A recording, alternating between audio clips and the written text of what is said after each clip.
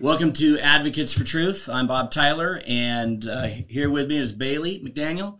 And also via Zoom, we have Christina Heuser out in Florida, one of our lawyers. Neil Hardin is our resident theologian.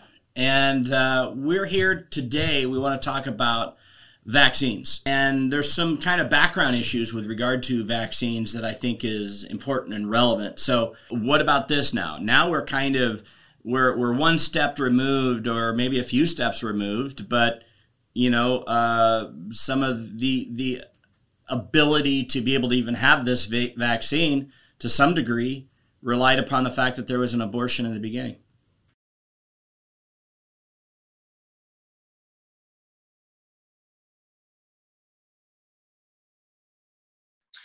Yeah, and that's kind of where the moral complexity comes in, is acknowledging the fact that we live in a broken and sinful world, and pretty much nearly everything around us, to some extent or other, has been affected by sin. Like if we think about how the sin of slavery in our country's past has been used to build up the infrastructure of our country, even the railroads, and there was slave labor used with that. Especially as the distance between our present time and current past sins grows further and further apart, it becomes nearly impossible to completely separate ourselves from the evils of past sins. So it's kind of a balancing, I guess. Like, we want to get as far as we can away from those things, but also realizing that it's impossible to completely separate ourselves altogether. Another example would be like during World War II, the Nazis performed human experimentation. We can, of course, recognize how horrid that was, especially how it was racially motivated. But the results they got, the knowledge they gained from that, the question is, okay, well, can we use that for good now? Or is it so tainted with evil and sin that we should just discard it altogether?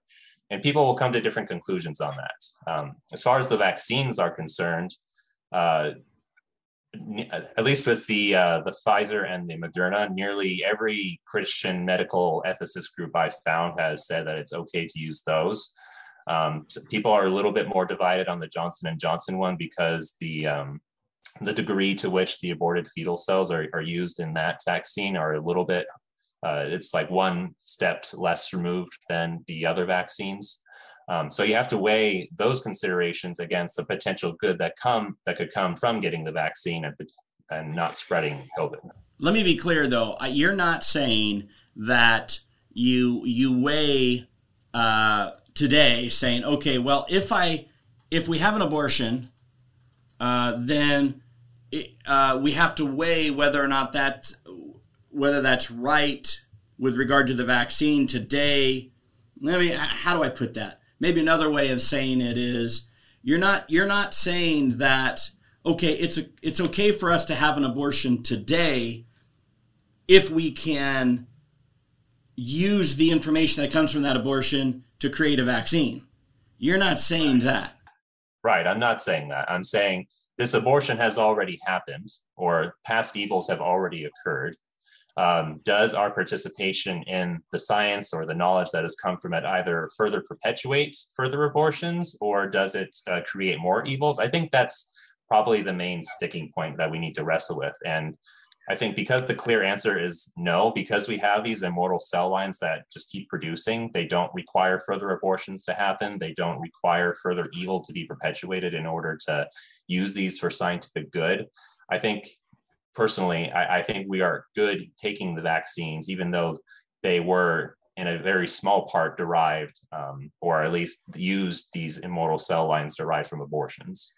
What do you think, Bailey? It seems that it may be comparable to maybe a person who's an organ donor and they're murdered and their organs are used for somebody else's good. Maybe they provide a heart to somebody else, or they provide different life-saving measures. We're in no way condoning that murder. I mean, absolutely, in everything we say that was wrong. But at the same time, we can recognize that it's done, and there's still good that they can provide. Do you think there's a clear answer in Scripture as to whether or not it's appropriate to take the vaccine? I don't think that there is. I think it's going to come down to wisdom and to discernment. And I do think the biggest concern that I have is for Christians who go out saying, absolutely everybody needs to take this vaccine, or you should 100% not even consider it if you're a Christian. We really need to allow for that dialogue to be open. Okay, so my perspective is absolutely persons should have a religious right to be able to come to their own conclusion that the Lord can convict us in different ways. We have often varying convictions, right? Work out your own salvation with fear and trembling. Work out your own salvation with fear and trembling. And I think that leads many of us to come to different conclusions on these issues. I got a feeling Christina's got a different perspective. What do you think, Christina? Well, the one thing I do agree with is that everybody has the right to make their own decision. However, my personal faith dictates to me that God designed us perfectly with healthy immune systems. We have everything that we need within us and on this earth to heal ourselves, and, with our faith in Jesus and his healing power. So I don't see, I can't reconcile vaccines with that worldview. Okay, Christina, what about, let's go back to do you have a problem with the vaccine because it may have the COVID-19 vaccines, because they may have derived originally from some use of aborted fetal cells? Or is it more about just merely not believing that you should put these toxic chemicals, as you said, into your body? I think that the fact that there are aborted fetal cells used in the manufacture or the development of the vaccines is in and of itself a sufficient basis for objection, but that's not the only basis for objection, certainly not in my personal view. Okay. So I have an issue on both counts. We're gonna address in a future time the ingredients in vaccines. I've often heard, I've had so many anti-vaxxers come to me and say, will you file a lawsuit on our behalf because formaldehyde is in these vaccines and different toxic chemicals. Now, I'll be frank, I have not been able to, I've asked many times for the anti-vaxxers to come to me and give me solid proof. I haven't seen it yet. Now, we're going to have another session another time where we'll have some experts who really are, science experts who can identify what's in these vaccines for us. But, taking what you said to be true, let's say even if some of those chemicals are in these vaccines, God gave us doctors, God gave us medical providers, God gave us science. Science is God's science.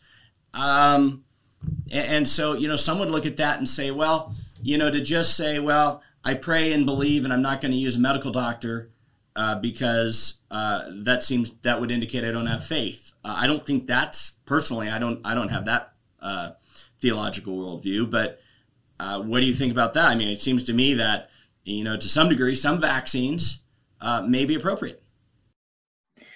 I think certainly there are doctors who are ethical and, perhaps even people within the pharmaceutical industry that are ethical.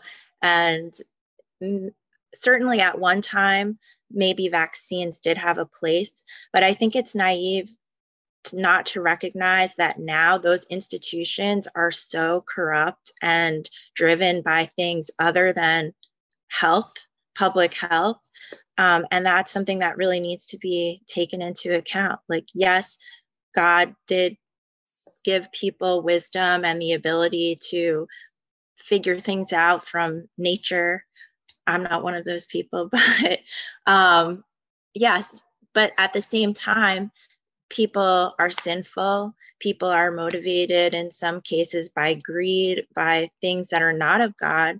And all of those things also go into the manufacturing of vaccines and various drugs and things that are sometimes categorized as science. But like I said, I think that all of the things that we need to heal ourselves can be found in nature. Okay, so Christina, it's important to mention, I don't remember if I mentioned this, but she's one of our lead lawyers, advocates for faith and freedom. And she actually left the state of New York as a result of the mandatory vaccines, right?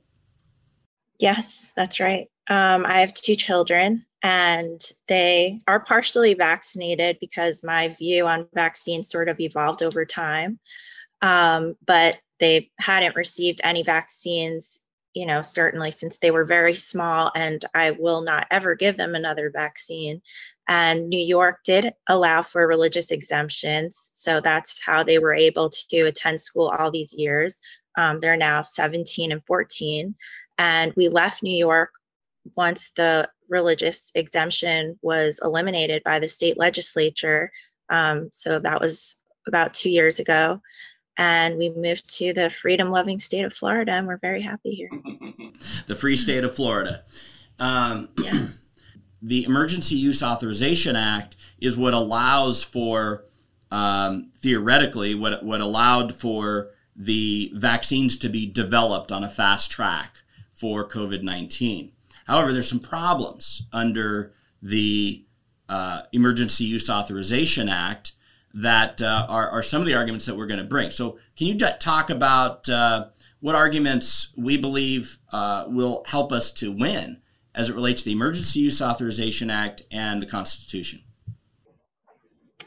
Okay, well, the Emergency Use Authorization Act basically has a caveat that any product that is brought to market pursuant to this statute, basically anybody who it's administered to has to be advised of, firstly, their right to refuse that treatment, and then also of the risks associated with both receiving it and not receiving it, and the potential consequences of receiving and not receiving it. So the argument would be that by requiring it as a condition for going to school, it's a de facto mandate. You're not really allowing for a true choice like the law requires. All right. So from a constitutional perspective,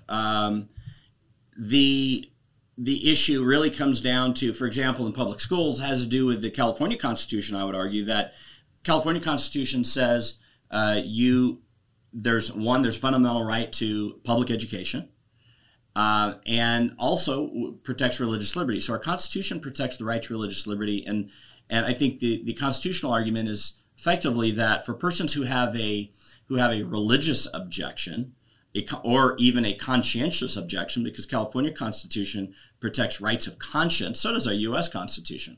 And a right of conscience, to many, has to do with, no, wait, my conscience will not allow me to introduce this vaccine into my body. It hasn't even been tested long enough. We don't know enough about this thing yet. And so I think that's another argument that we have that we should be able to prevail on, that from a constitutional perspective, you cannot condition a governmental benefit on an unconstitutional requirement. I agree. Yeah. I don't think the school districts are actually mandating the vaccine, though, because there is no vaccine approved for anybody under the age of 16 currently. I have no doubt that they will mandate it when they're able to, but so far that's not the case. Okay, so the one thing that I think some of us agree on, at least, and I don't know about Neil, I'm interested in hearing from you briefly, and we'll conclude. That is, we should have a right to be able to choose whether or not we get the vaccine first and foremost, right? Are we all on the same page on that? Yes. Yeah? Okay. How about, should the government be able to tell you that you are not entitled to receive certain benefits or travel certain places or attend school unless you get the vaccine? I think that choice is still a constitutional liberty that we retain into ourselves. I know Christina agrees. What do you think?